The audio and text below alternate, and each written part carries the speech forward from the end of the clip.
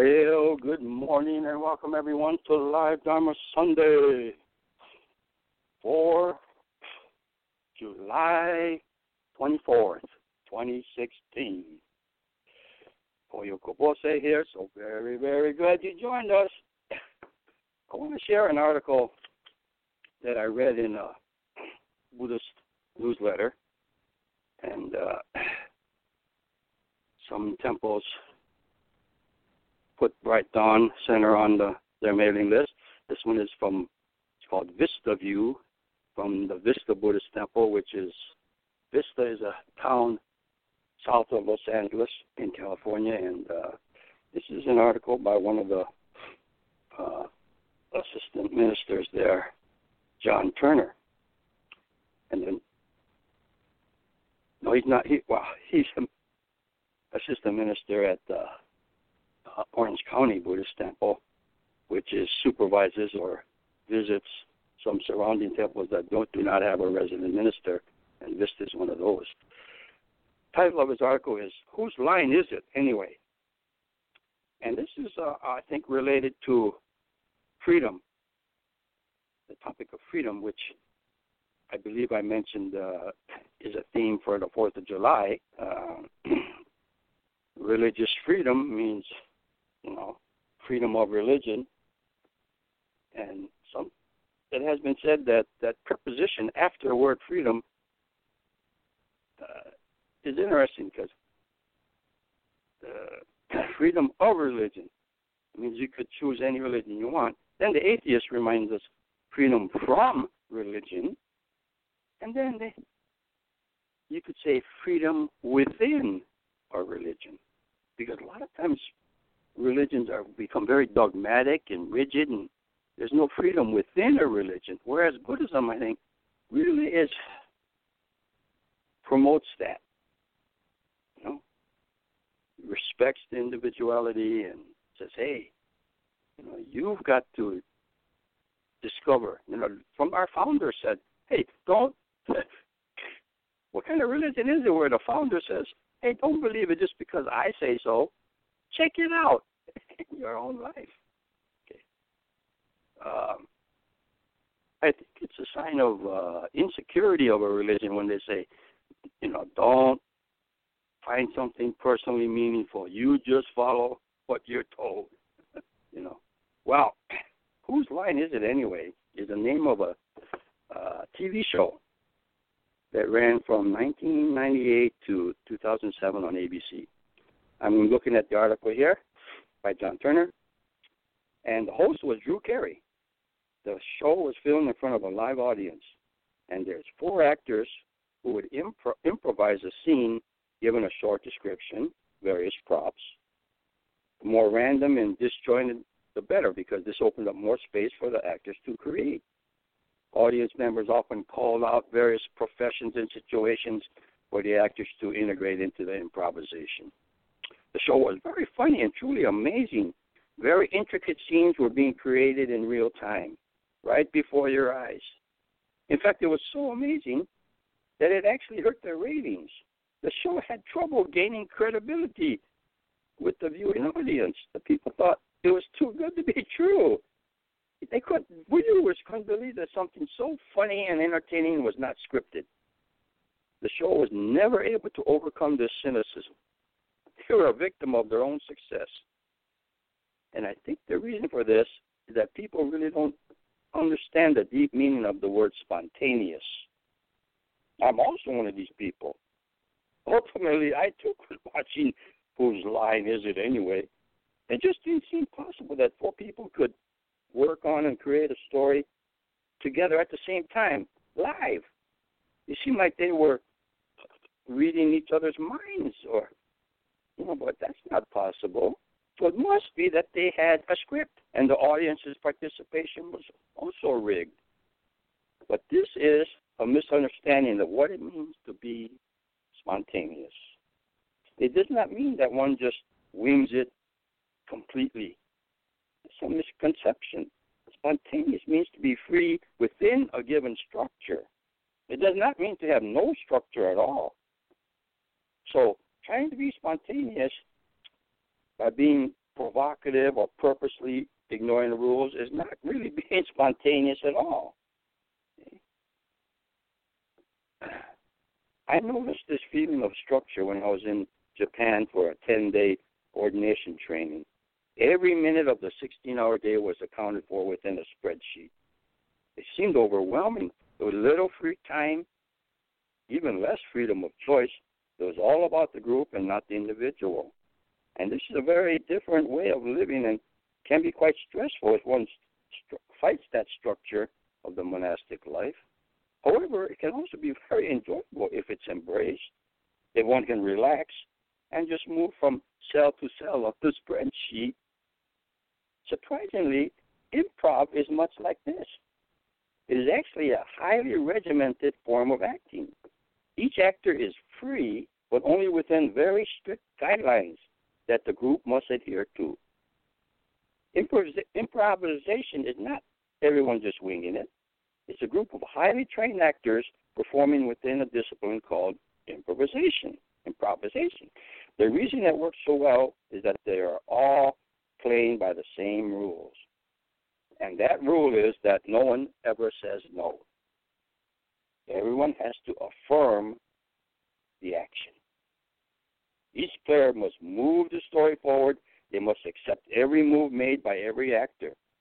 This is what creates the scene and gives it life. This is what's going on within the show.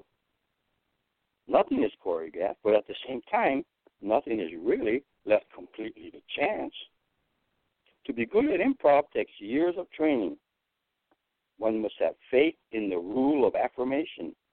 Finally, live it on stage with the other actors. Once these kinds of things occur, then it's easy as humming a well-known song. What is difficult suddenly becomes easy. It can be done without effort. This is when one acts spontaneously. So that misconception of spontaneity has also influenced how Buddhism is understood. Sometimes ministers make things talking about the Dharma or living the Dharma appear effortless. And it's not because they are not trying. It's because they are so highly trained within the Dharma that it's become spontaneous. They know the boundaries of the Dharma, and they can move freely within it.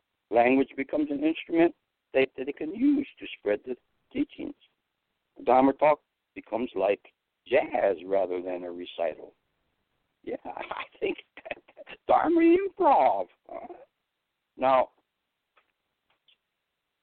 Mr. Turner says, I often notice during my training that my minister at Orange County, Reverend Parada, he seems to do everything so easily. Hey, you just ring the bell a couple of times, you chant the sutra, you talk, and you sit down. But it's much different when you have to do it yourself and you're not anxious about it. The rituals are there, very formal, highly orchestrated. However, their meaning is not truly felt until they become second nature. It has to be felt by the heart and not calculated by the mind. Oftentimes, I now give Dharma talks from a very rough, sparse outline. I know the notes I want to hit, and then just play around that lecture and theme. The structure is coming not from me, but from the Dharma that I have been taught. I know where the boundaries are now, and I'm able to move more freely within those boundaries. This is really, I'm sometimes told that my talks seem spontaneous. I take this as a compliment, but really people, they should realize that I don't just get up there and wing it. It's a spontaneity that has taken 15 years of study and practice. I have often been asked how long it takes to prepare a Dharma talk, and I answer, over 50 years, my entire life. And in a sense, I am just participating in what I have been taught by others. So if someone ever asks me, whose line is it anyway, the answer that it's the Buddha's line, and the lines of all my teachers that have trained me in the art of Buddhist improv, a practice where one never stops to action and always moves along. with the flow of life. I thought that was a wonderful article. And it's really, in a sense, part of maybe our philosophy that we want to instill in our Bright Dawn lay ministry curriculum and so forth. Yeah, that's nice. Well, I want to introduce today's guest to give us a Dharma glimpse. This is William Seiyo. He lives in the Midwest near Chicago, and he was part of our Lay Minister 6, LM6 group. So let us hear from William Seiyo. Good morning. Wanted to share the final instructions from Shikatoshi Somie Sensei, the founder of my school Mifu Shinkage-ru. It was passed down to Mai Soke Otsuka, who has shared it with me, and I wanted to share it with everyone out here. Do not have it in your mind that you will shoot at the target. If you do so, then you are searching for more targets than you can shoot at. The thought that is seeking a target is the same thought that is seeking an enemy. To seek an enemy is foolish. Foolishness is the dark side of your spirit. When you live a sincere life, then your spirit will have no shadows, no dark side. When your spirit and deeds are pure, then you will never encounter an enemy. Then you will overcome time and space and defeat all enemies. That is the Shinda true shot. Now, while he wrote this, talking about the intention or the zanshin that we have in Mifu Shinkage-ru, which is a shuriken jutsu, it was a true shot. It's about your intentions, not whether you're actually throwing. It's the same as if you're cooking, offering incense, washing your hair, going to the bathroom. Everything should be with that intention. Your spirit and deeds are pure. When we do this, if you do a bow and arrow, if you throw a shuriken, and we use a bow shuriken, which is straight. Hollywood created the star shuriken. Those were never used by the samurai at all. That is a Hollywood meme that has passed on. So if you ever go to a shuriken school and you want to ask them, don't expect them to hand you a star. It's a bow shuriken or a straight shuriken. But I digress. With the true shot, when you have that mind, when you do anything and you put it in there, put your mind in it properly, you will know it. You can feel it. I guess what the athletes would be in the zone. But in our mind, it is the Shinda. It's the true shot, the true spirit that you have, and you keep that in your mind and in your heart. And the Buddha achieved that. He had that true mind, the Shinda, that he has passed down through his teachings. So if we take that and we put that in our heart and our mind and we practice Shinda, we put our mind there and we practice Zanshin, which is a rightness of mind and a focus, we can achieve, as this says, we can overcome time and space and defeat all enemies. And sometimes the biggest enemy is our own monkey mind. So let's try to tame that and achieve Shinda. And I hope that you all have a wonderful week. Thank you for listening. Namu Amida Butsu. Thank you very much. Well,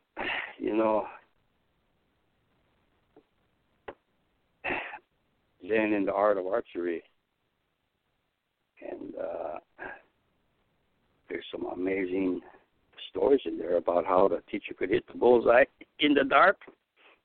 I believe that's in that book. It's been a long time since I read it, but how do you aim without aiming?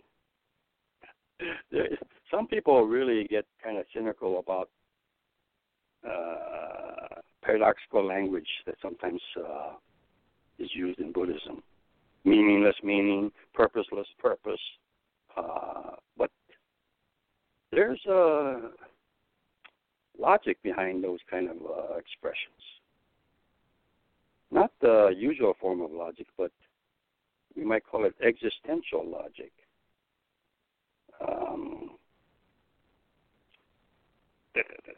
Well, doing something 100%, becoming one with what you're doing, a true shot, true living. I think the sports analogy of being in the zone is a good example. This is where,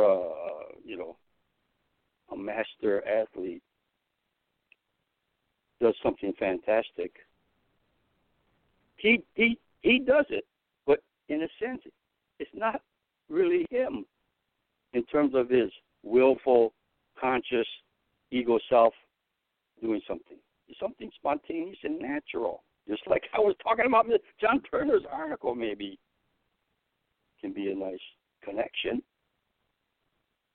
And many observers, maybe when they see this athlete doing a fantastic creative move, it's such a wow that these young kids, they try to do that, but it never works because the master athlete gone beyond all the fundamentals. That's all natural already. That's just second nature. Okay? Whereas the rookies, they haven't paid their dues yet.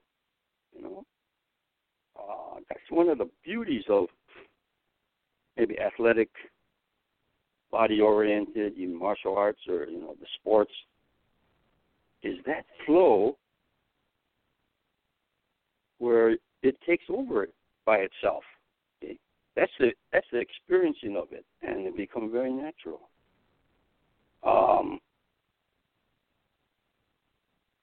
I thought a nice example of this kind of naturalness it also comes from a martial art context. There were some students in the dojo, and they become very accomplished in physical prowess, physical ability.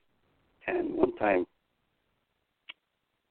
the head student, top student, other students, and they were walking, and they happened to walk behind a horse, and this horse kicked out, and somebody walked behind it. But this head's top student was so agile and quick reflexes and everything, he was able to avoid not getting kicked by the horse. And then somebody said, gee, that's fantastic. I wonder if our master, our teacher, could do that. He's getting kind of old, but so they decided to do a test.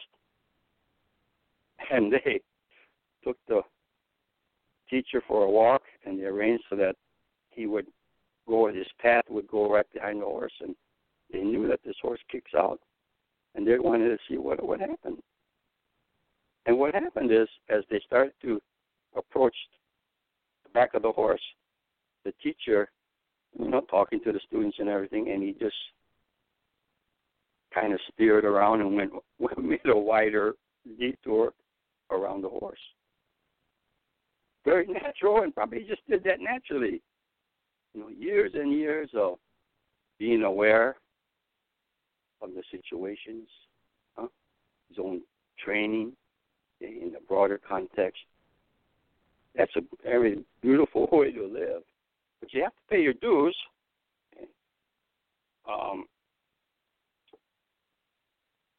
The word intention was used in the Dharma glimpse action. And that reminded me of an interesting experience I had once. We were traveling in the countryside outside of Chicago, one of the rural suburbs, and we just happened to stop at a lawnmower shop, small place, and I had been on the lookout for getting a lawnmower for the temple. So I said, "Oh, I'm going to inquire here," and so I did. And I was buying this lawnmower, and I had in Illinois, nonprofits and churches and whatnot have sales tax exemption. And you have a letter that says this, And so I showed this letter. I said, "No, we're tax exempt, sales tax exempt." And the young man, said, "Oh, this is Buddhist, for a Buddhist temple." And then he said, "The other day I was driving and I hit a deer, and I really felt bad about this. Am I in trouble for killing this animal?" And I didn't show it, I don't think, but privately I was thinking, is this guy putting me on? He just said that, right out of the blue. And I just let a few seconds go by, and his face was earnest, and so what I responded was, "No, you're not in trouble. Okay. Intention is everything." Well, that's what I said, and I thought about it later. And, there's a lot of ways you could approach a topic or a teaching. Sometimes it's in another devil's advocate type of thing would be, well, the road to hell is paved with good intentions, okay, and so forth. So it's not to be, it's to be used. Metaphors and examples and whatnot are to be used to bring something alive or to bring something home. Okay? It doesn't mean that thing itself, that example itself, is useful or true or real in all situations, to all people at all times. I just mention this because sometimes that's the immediate reaction sometimes we have to some teachings and so forth. Well, how about, looking for the exception? Okay. And there's no naturalness. So today, July 24th, 2016, is a good day. That's all for this broadcast. Until next time, keep going, and you have a very wonderful day. Thank you.